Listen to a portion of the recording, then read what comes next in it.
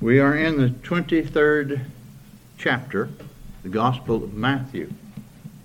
We have begun considering the Lord's denunciation of the scribes, Pharisees, hypocrites. And these denunciations can also be considered as woe judgments. It is the judge of all who is pronouncing these woes. It is a solemn passage of Scripture indeed, this whole 23rd chapter of Matthew, one that must be proclaimed in truth if it is to be, of course, understood to be the Word of the living God. We're going to be looking at the fourth woe pronounced today, which is found in Matthew chapter 23 and verses 16 through 22. Woe unto you, ye blind guides, which say, whosoever shall swear by the temple, it is nothing. But whosoever shall swear by the gold of the temple, he is a debtor. Ye fools and blind, for whether is greater, the gold or the temple that sanctifieth the gold? And whosoever shall swear by the altar, it is nothing. But whosoever sweareth by the gift that is upon it, he is guilty. Ye fools and blind, for whether is greater, the gift or the altar that sanctifieth the gift? Whoso therefore shall swear by the altar, sweareth by it and by all things thereon. And whoso shall swear by the temple, sweareth by it and by him that dwelleth therein. And he that shall swear by heaven, sweareth by the throne of God, and by him that sitteth thereon.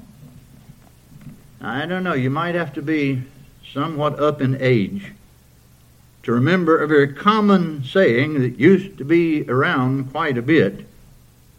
And that saying was, a man's word is his bond. A man's word is his bond. Well, we heard that years ago. I don't so much hear it anymore. A man's character would stand for itself. When a commitment of some kind was made, you could count on that person to keep what they said they would do, even if it was difficult, even if it was costly. Those who were indeed trustworthy didn't need to put themselves under an oath.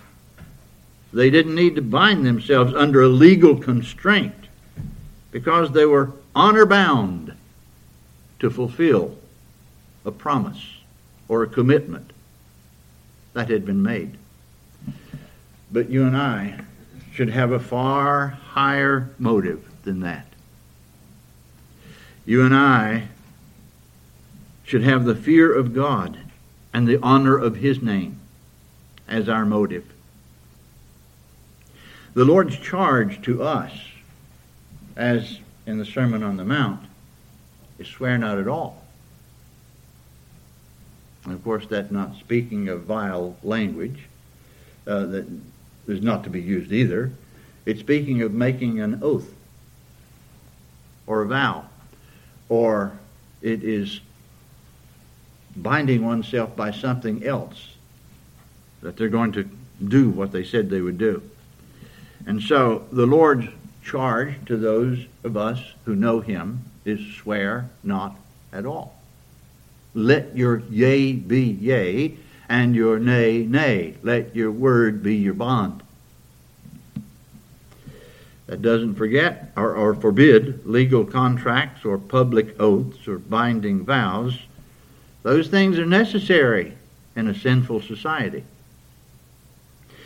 It does forbid the glib use of swearing in common speech, so often used by those who are really covering up some particular falsehood. But our text is not about the right or wrong use of swearing or oaths. Our text is exposing the character of these blind guides, these who found a way to get around the binding of an oath, fools who vainly thought they could excuse themselves by devising a law that could give them an out, and thus would at the same time be teaching and leading others in a wrong way, in a way that would justify themselves when they would neglect a duty or a commitment that they'd made. When these hypocrites misapplied which oaths or vows were binding and which ones were not binding, obviously thinking to give themselves a way to justify breaking a solemn commitment, it did not only affect them, it affected those they should have been leading in the right ways of God. It affected others. I think here we can make a legitimate application. What you do, the words you say, the places you go, the activities in which you engage can have a great effect upon others as well as yourself. A great influence on others. Leading does not only involve instruction or rules for others to live by, not only teaching what is right, but what is doing right, and the doing of the right as an example. How solemn that what you say and what you do, not only teachers or those in particular places of authority, but parents who should lead by example, or even friends to friends. It'll have sway upon those with whom you're in contact. Whether you realize it or not, you have influence, some kind of influence where you are. So what was said of Pastor Timothy should apply to anyone who are in a place of influence. As in 1 Timothy chapter 4, verse 12, the Apostle Paul instructs him, be thou an example of the believers in word and conversation and charity and spirit and faith and purity. I couldn't help but think when studying this passage that one of the greatest sorrows, inward, painful grief for the regenerate believer, for the one who has truly been brought under the conviction and made to see themselves as a sinner and brought to the wondrousness of the cross of the Lord Jesus Christ and to trust in the Christ of the cross. The truly regenerate believer not only is ashamed of what happened in the past, but of the remembrance also of how others were hurt in some way when we lived in sin. I think sometimes thinking of the neglects that were there, as well as the wrong actions that hurt others. That's a great grief to those who are in Christ, to remember those things. So the Lord, who had and will after address those he now reproves as scribes and Pharisees, hypocrites, now he addresses them as blind guides. And he calls them fools and blind. We're looking at a holy, Holy, indignant Savior. An indignant reprover of those who were doing something horrendous. They were turning the truth of God upside down. They were twisting it. They were falsifying it. And it was doing serious harm to those who were led by them. So again, we read in Matthew chapter 23 and verses 16 through 19. Woe unto you, ye blind guides, which say, whosoever shall swear by the temple, it is nothing. but whosoever shall swear by the gold of the temple, he is a debtor. Ye fools and blind, for whether is greater, the gold or the temple that sanctifieth the gold? And whosoever shall swear by the altar, it is nothing, but whosoever sweareth by the gift that is upon it, he is guilty. Ye fools and blind, for whether is greater, the gift or the altar that sanctifieth the gift? So here, we have a very solemn reproof, of course. One of 8 the Lord here brings against the scribes, Pharisees, hypocrites. The folly, absolute absurdity of these scribes and Pharisees and hypocrites is brought out here. And it's brought out of what they taught about the binding or non-binding of oaths. The temple, with its inner sanctuary, consisted, of course, of the holy place. Then the Holy of Holies. That's where in the tabernacle, particularly, God had manifested himself in the glorious cloud, the bright cloud in the Holy of Holies, that came to be known as the Shekinah, which means the presence. To say, then, that to swear by the gold of the temple was binding, but the temple itself was not binding, exposed them as fools. It exposed them as blind. It was like what Peter would declare about those who twist the Scriptures to their own destruction. They wrongly apply them to their own detriment. We read about that, of course, today when we began the service together in 2 Peter chapter 3. The twisting, the turning, the perverting of the very Word of God.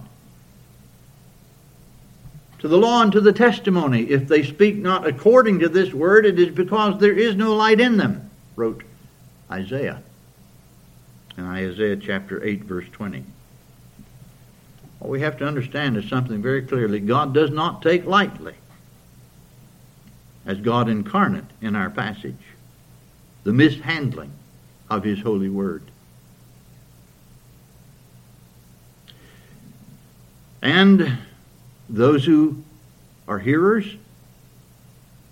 you are to weigh carefully what you read and what you hear.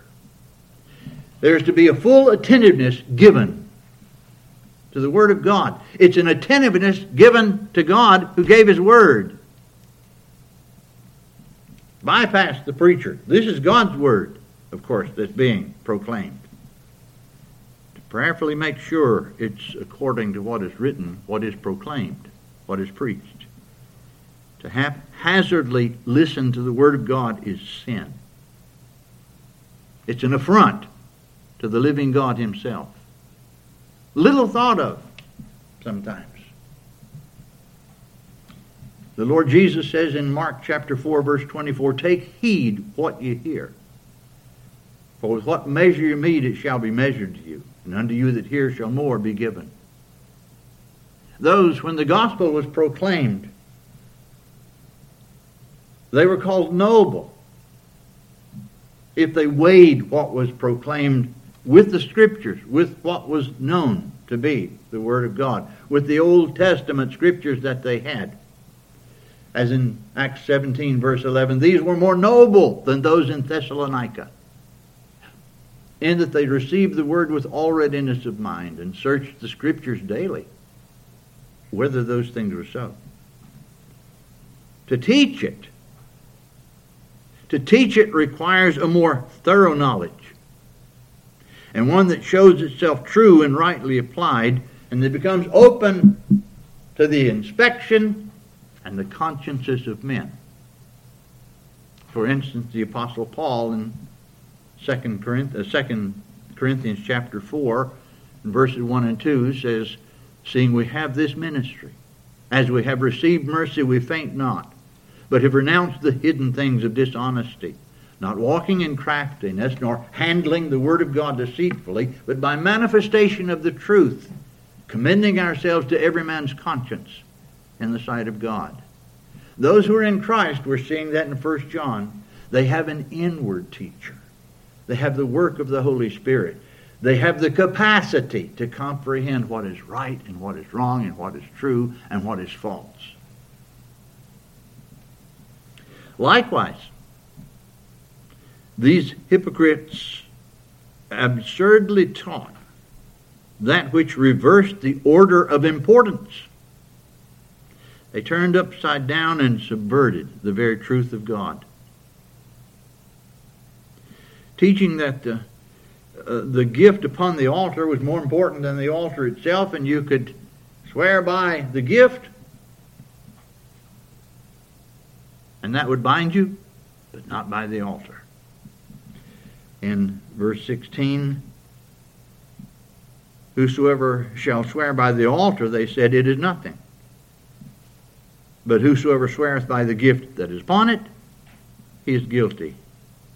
Absolutely absurd what they were teaching.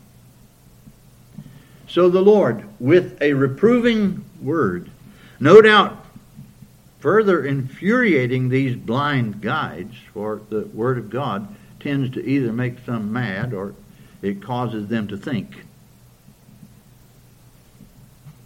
He refutes the folly of their blind and satanically moved teaching, because it is satanic to pervert or subvert or twist the Word of God. In verse 17, ye fools and blind, for whether is greater, the gold or the temple that sanctifieth the gold? Or verse 19, ye fools and blind, for whether is greater, the gift or the altar that sanctifieth the gift? Very seriously, God makes known He hates the distorting of His Word. He hates the distortion of His Word, the mishandling of His Word. And none are more in danger from that than those who fail to listen carefully and to use discernment when it is claimed to be being taught. The adversary is real, and his purpose is to destroy the truth of God, not as much by denying it many times, but by using enough of it to deceive the unwary, to twist it, to distort its truth. It's a very solemn thing that takes place.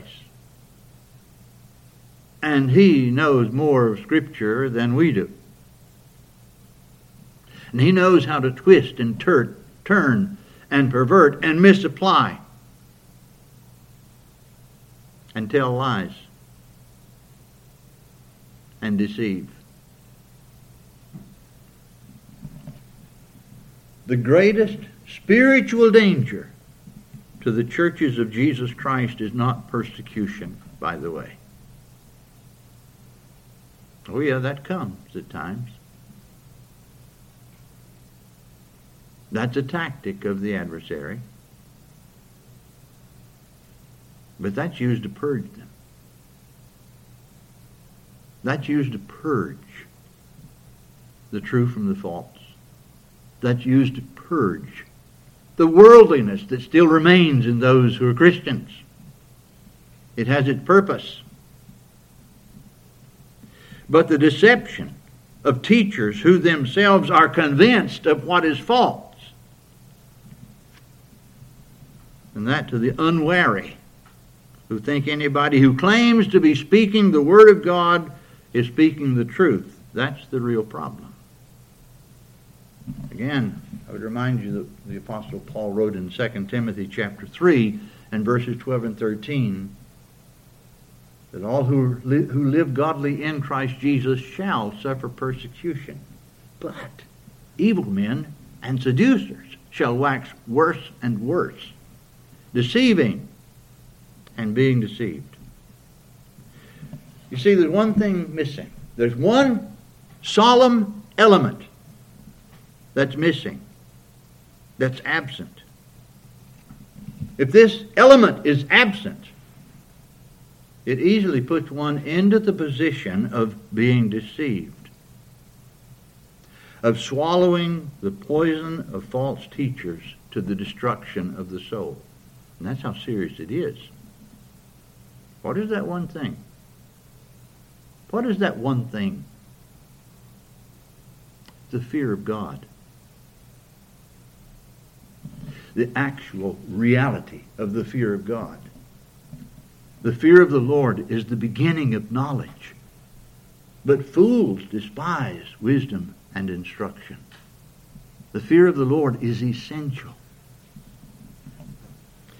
At another time, the Lord Jesus Christ would say to these Pharisees, I know you, that ye have not the love of God in you.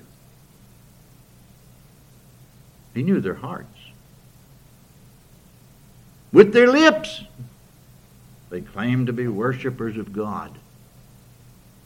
But he could say, but your heart is far from me.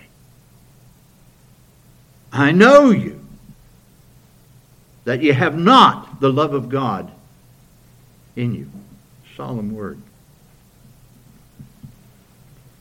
The love of God, the supreme love to God, cannot be in one unless the fear of God is in them. I'll explain. For God must be loved as He is made known in His Word, in all of His glorious character. And He's shown to be and declared to be, quote, fearful in holiness. God is holy. He's just. Yea, He must be feared in order to be loved. And the fear of God leads us to believe His Word. To know that His Word is not to be trifled with, as He makes known throughout. In Proverbs 30, verses 5 and 6, for instance, every word of God is pure. He is a shield unto them that put their trust in Him. Add thou not unto His words, lest He reprove thee, and thou be found a liar. You remember what John the Apostle wrote when he was bringing to a conclusion that book of Revelation that was given to him in vision after vision after vision? He warns not to add or take from the Word of God, lest the name be removed. Solemn. God has given His Word. It is the most serious thing that you can do to listen to His Word, to give attentiveness to what He says.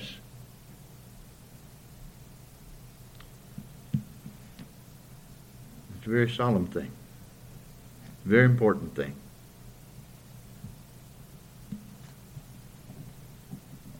The fear of God, whose threats are real and whose promises are true, leads to attentiveness. It leads to a diligence. It leads to a carefulness in hearing, in believing, and doing His Word.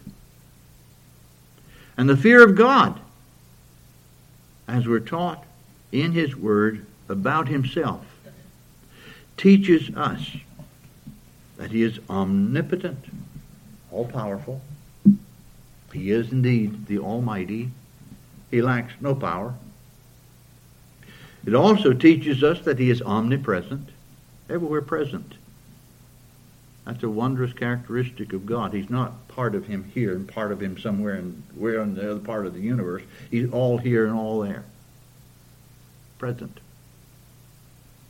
And He is omniscient. Not only has He given us His Word, He knows everything we desire. He knows everything we think. He knows everywhere our eyes light. He knows what we allow to be put before them and to come into our desires and our thoughts. Nothing is hidden from Him. All things are naked and open under the eyes of Him with whom we have to do. He knows every word we speak. He knows that word before we speak it. As in Psalm 139, O Lord, Thou searchest me and known me. Thou knowest my down sitting and mine uprising. Thou understandest my thought afar off. Thou compassest my path and my lying down, and art acquainted with all my ways. For there is not a word in my tongue. But lo, O Lord, Thou knowest it altogether, front, back, where it came from, where it's going, what it really means. He knows it all. In this regard, we're instructed in Ecclesiastes chapter 5, verse 2. Be not rash with thy mouth, and let not thine heart be hasty to utter anything before God, to say what you're going to do, to make a commitment that you say you're going to keep. For God is in heaven, and thou upon earth. Therefore let thy words be few. Some people talk too much. I remember when I was a young boy, I remember a song. You talk too much. You worry me to death. You talk too much. You even worry my pet. Anybody remember that? It was there. Oh, we really had some really good songs. We even had one about a purple, what was it? Anyway, a flying purple people eater. Yeah, we had some really good songs. But anyway, that stays with me. You talk too much. Too many words. Too many things. Daniel quoted in Sunday school this morning. No man can tame his tongue by nature. No man. Eventually it's got to come out what's in one's heart. Eventually it's got to come out the attitude one has toward somebody else. Tongue can no man tame. It's an unruly evil full of deadly poison. People will make commitments and break them easily because it is difficult to keep.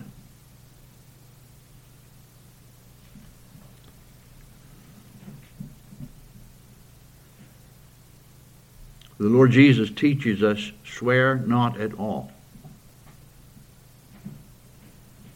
Let your yea be nay. Let your yea be yea and your nay, nay. Let the yes be yes and the no, no. God hears every word we say. He knows every commitment we make. He knows every vow that we make. If your heart is true before Him, you will bind yourself to be faithful to your words, trustworthy in your promised commitments, in correcting the false teaching of the scribes and Pharisees, hypocrites. He showed the multitude to whom He was speaking that they could not be trusted guides, declaring that if an oath or vow were made, no matter what was claimed to be sworn by, it was still a swearing by God, and they had perverted the whole thing. But there's something else that my mind and thoughts went to when looking at this passage, thinking of these who twisted and turned the law of God concerning oaths and so forth, and these things upside down. These who, of course, put their traditions in place of the commandments of God. These who worship God with their mouth, but their heart far from Him. There was something else I thought about. If these false teachers were so sharply reproved by the Lord Jesus, who is God incarnate, how serious a matter is it? How serious a matter to twist His only gospel and to turn its truth upside down. How serious is that? The order of God's salvation, the way God saves. You should be able to quote from Ephesians chapter 2, verses 8 through 10. Well, you can quote it in your mind. For by grace are you saved, through faith. And that not of yourselves. It is the gift of God, not of works, lest any man should boast. For we are His workmanship, created in Christ Jesus unto good works, which God hath before ordained that we should walk in them. The order is essential in the Word of God. The order of God's salvation, the way He saves, is essential. The order is by grace, through faith, not of works, unto good works. Grace, which is indeed God's unmerited favor. Grace is both sovereign, it's His choice, and it's free. We come without money, without price, without works. We come to take freely of the water of life, to drink deeply into it. It is by God's sovereign will, independent sovereign will, not moved by anything outside of Himself. And that sovereign will from eternity, bestowed in time. It excludes every form, no matter what form that is, of human works for salvation, or even adding to it. Paul in 2 Timothy chapter 1, verses 9 and 10, who hath saved us and called us with an holy calling, not according to our works, but according to His own purpose and grace, which was given us in Christ Jesus before the world began. This salvation is completely free. It is free to every sinner who becomes convinced of his or her guilt, realizing themselves apart from God, lost, vile, longing for forgiveness, who hears the gospel of the Son of God, the gospel of Christ crucified for sinners, and believingly comes to Him. The only cry they have is one for mercy. Saving faith has Christ alone for its object. It perceives who He is and why He came, and looks only to Him and Him alone as Savior. Look unto me, and be saved all the ends of the earth, for I am God, and there is none else. That verse that God used to bring Charles Spurgeon to repentance. And in Metropolitan Tabernacle in London to this day, if you look upon and beyond the pastor, up on the wall, you'll find that verse. Look unto me, and be ye saved all the ends of the earth, for I am God, and there is none else. And the Lord Jesus teaches us to look only to Him. He says, as Moses lifted up the serpent in the wilderness, even so must the Son of Man be lifted up, that whosoever believeth in Him should not perish, but have eternal life. Those in the wilderness didn't look at their sores and were healed. They didn't look at the doctors and were healed. They didn't try to find some antivenom around somewhere that somebody had and were healed from those poisonous, venomous bites. It's a wondrous thing.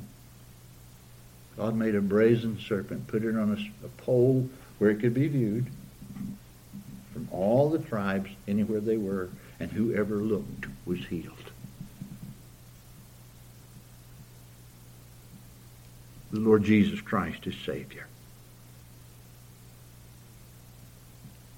This is the will of Him that sent me, that everyone which seeth the Son, that is a faith thing, and believeth on Him may have everlasting life. And I will raise him up at the last day. Works play no part whatsoever. Works will follow, but they play no part whatsoever. Saving faith is the gift of God, not that which is drawn from the human will, lest any man should boast. No one who is saved is going to come to God and say, well, you know, I heard and I did this and I did that and I did this and believed and I came down this aisle and I prayed this prayer and I did something. No. No one's going to glory in anything whatsoever they claim to do. As in 1 Corinthians 1, you see your calling, brethren. How that not many wise men after the flesh, not many mighty, not many noble are called.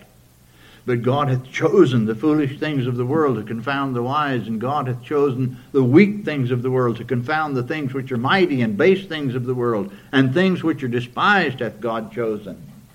Yea, and things which are not, to bring to naught things that are. Why? That no flesh should glory in His presence. But of Him, salvation's of God, completely of God, from start to finish. Of Him are ye in Christ Jesus, who of God is made unto us wisdom and righteousness and sanctification and redemption. Works will follow salvation. Works play no part in justification and salvation. Works will follow salvation. Just as certainly as the heavens, the sun, the moon, the stars, and their movement are of God's ordaining, as we read, for instance, in Psalm 8. As this is His sovereign work alone, so are the works that will surely follow the salvation of those who truly look to, believe in, and trust the Lord Jesus Christ alone. By grace are you saved, through faith. That not of yourselves, it is the gift of God, not of works, lest any man should boast. For we are His workmanship, created in Christ Jesus unto good works, which God hath before ordained that we should walk in them. Just as He ordained the movement of the heavens. And they move according to His will. And we trust His faithfulness that the sun is going to make its rounds exactly like it's supposed to do. That the moon's going to show up exactly when He's purposed it to do so. That we can take our calendar and mark on it when we've got a half moon and a full moon. The heavens move according to His ordaining, exactly as He ordained. And He ordains the labors, the works, the witness, the testimony of those who are genuinely His and genuinely saved. There is no such thing as a do-nothing Christian. We'll deal with that later. Actually, when we get to the 25th chapter of Matthew in a particular way there, as the Lord uses a very illuminating parable. No such thing as a do-nothing Christian. Because just as much as God ordains salvation, so it is that He ordains and brings about the good works of those who are saved by grace alone, through faith alone, in Christ alone. Guess who that is still of? It's still of Him. It is God which worketh in you, both to will and to do of His good pleasure, in Philippians chapter 2, verse 13. And now we're making an application from the twisting of God's truth, as these were doing it in our passage, as later we learn, was the danger concerning the very gospel of the Lord Jesus Christ. To change, to modify, or reverse the order of salvation as revealed by God is to subvert the gospel, as much as the scribes and Pharisees, hypocrites, subverted the law by their own man-made rules and interpretations. The battle of the apostles was not with the Roman government. The Roman government brought a whole lot of trouble. But their battle was not with the Roman government.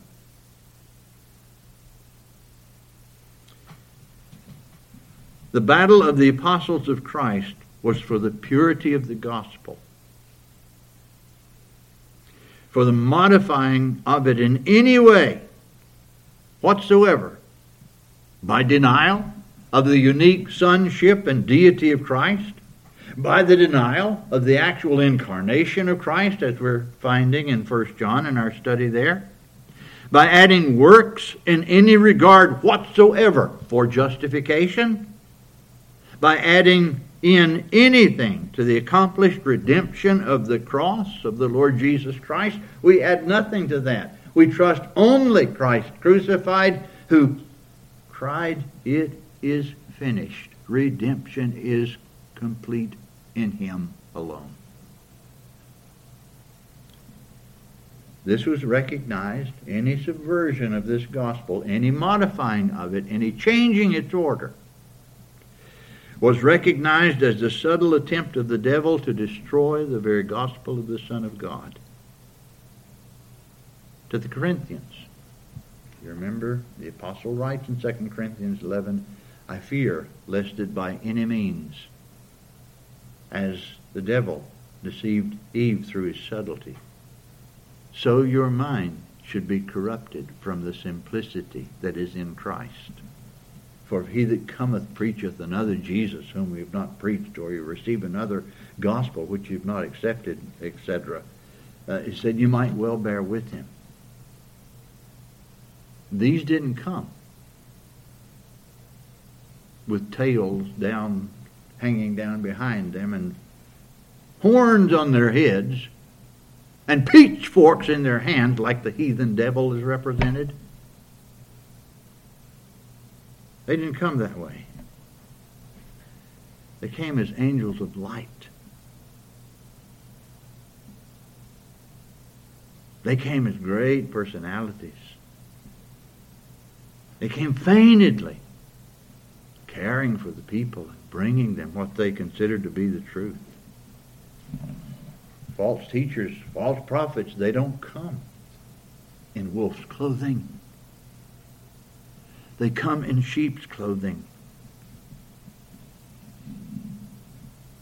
But by the apostles, there was no holding back of the recognition and the condemnation of any who denied, altered in any way whatsoever, and subverted the one and only gospel of God's grace in the Lord Jesus Christ alone. In 1 John 5:10, John the Apostle writes, "He that believeth on the Son of God hath the witness in himself." We're going to deal with that particularly Wednesday evening, actually earlier in the epistle. There's an inward knowledge that is in God's people. It is there. It sustains them. It keeps them. He that believeth on the Son of God hath the witness in himself. He that believeth not God hath made him a liar, because he believeth not the record that God gave of his Son.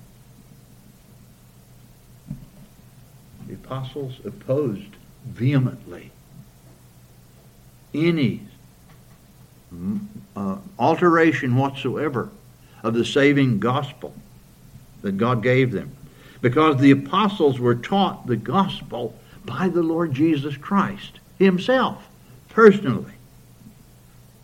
So that Paul called his preaching of Christ crucified the testimony of God. He could say, I bring you that which I also received. He was personally taught the gospel of Christ, which was the same identical gospel the Lord Jesus taught the other apostles, though Paul was born out of due season, as he says. He writes to the Galatians, I certify you, brethren, that the gospel which was preached to me was not after man, for I neither received it of man, neither was I taught it, but by the revelation of Jesus Christ. It was revealed to me by Christ personally. Any changing or modification or twisting of what he called my gospel and those who proclaimed another gospel was unhesitatingly condemned by him. As you remember, he said to the Galatians, I marvel that ye are so soon removed from him that called you into the grace of Christ unto another gospel, which is not another. But there be some that trouble you and would pervert the gospel of Christ. But though we or an angel from heaven preach any other gospel unto you than that which we preached unto you, let him be accursed. As we said before, so say I now again, if any man preach any other gospel unto you than that ye have received, let him be accursed. My days are limited. I'm older. I don't know when I'm going to be leaving this world. I put my head down at night and wonder, well, I don't know if I'll be here in the morning. It's in God's hands. That's his will. I don't need to bother myself with that. I'm going to be here as long as he's willing me to be here. I'm not going to be here a minute later than he wills. I'm not going to leave a minute earlier than he wills. That's in his hands. I don't have to be all taken up and concerned about that. That's his concern, not mine. But it is my concern that the gospel be established in this congregation, the one grand thing that must be firmly established and continue when God removes me out of the pulpit in whatever way he does it. And I want this ministry to continue. Don't you? It's now. Hadn't always been that way. Used to be, you go anywhere you wanted, you find the grace of God proclaimed, the gospel of God's wondrous sovereign grace. Now it's rare to find more than a couple or a few churches in an area that proclaims the wondrous gospel of God's grace in truth. And I want to see that continue. And it has to be established. That's what the apostles did. That was their prime consideration, to establish the one saving gospel of Christ.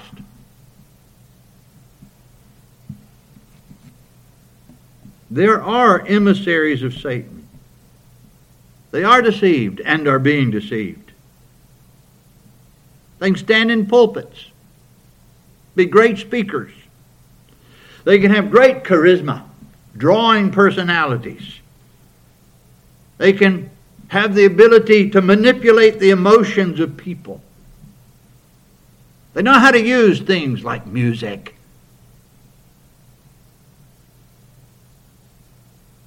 And oratory.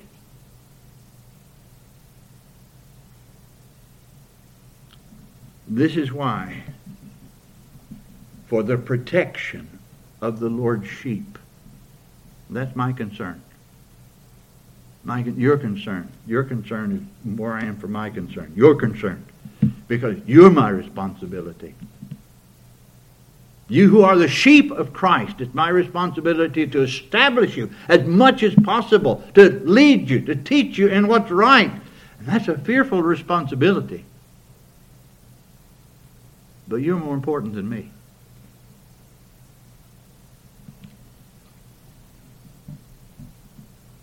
And for the protection of the Lord's sheep, whom he loves, for whom he died, who belong to him by right of his redemption. That protection is to be firmly established in the gospel of God's grace in Christ alone. That was the great thrust of the battle in the first century and before. Jude would write, Beloved, when I gave all diligence to write unto you of the common salvation, it was needful for me to write unto you and exhort you that you should earnestly contend for the faith which was once delivered unto the saints. There are certain men crept in unawares who before of old were ordained to this condemnation. Ungodly men, turning the grace of our God into lasciviousness and denying the only Lord God and our Lord Jesus Christ. That was the battle. That was the battleground. So the admonition of John the Apostle in 1 John chapter 4 should be taken to heart and taken to heart with all seriousness. Beloved, believe not every spirit, but try the spirits, whether they are of God. It requires some serious hearers. It requires those who hear in truth and comprehend and understand.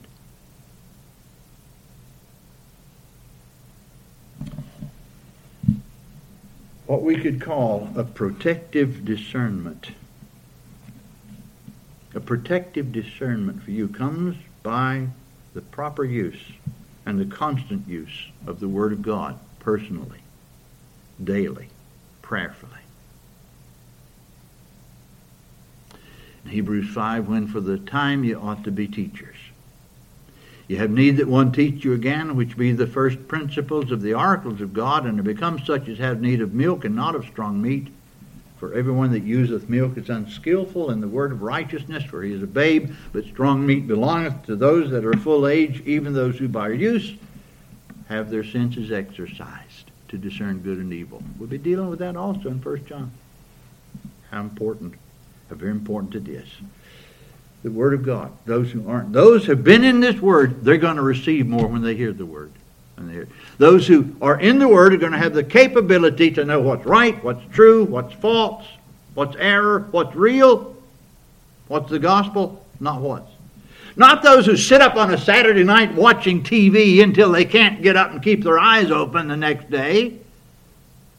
Those who get in the Word, those who prayerfully seek His face and make spiritual preparations, not only physical ones, for the public worship of God, and to hear the Word proclaimed and to love it. It's by reason of use.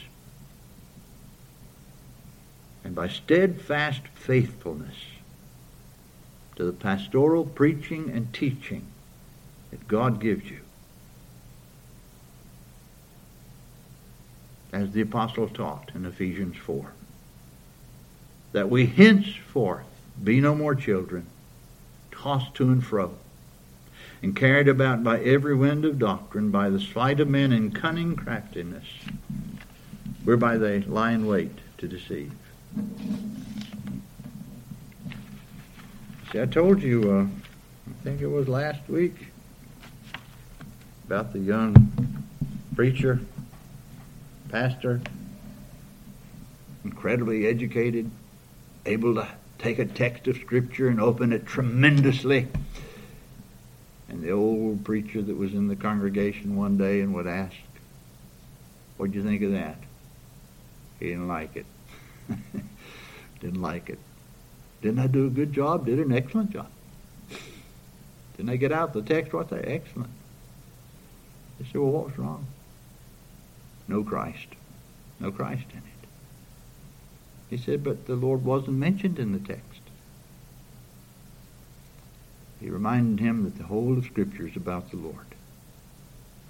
And that everywhere you turn, there is a road to Christ. Everywhere. You see, that's the road I like to find wherever we are. And that gospel to be constantly maintained and upheld. The preaching of Jesus Christ is our business constantly. May God bless the ministry of His holy word.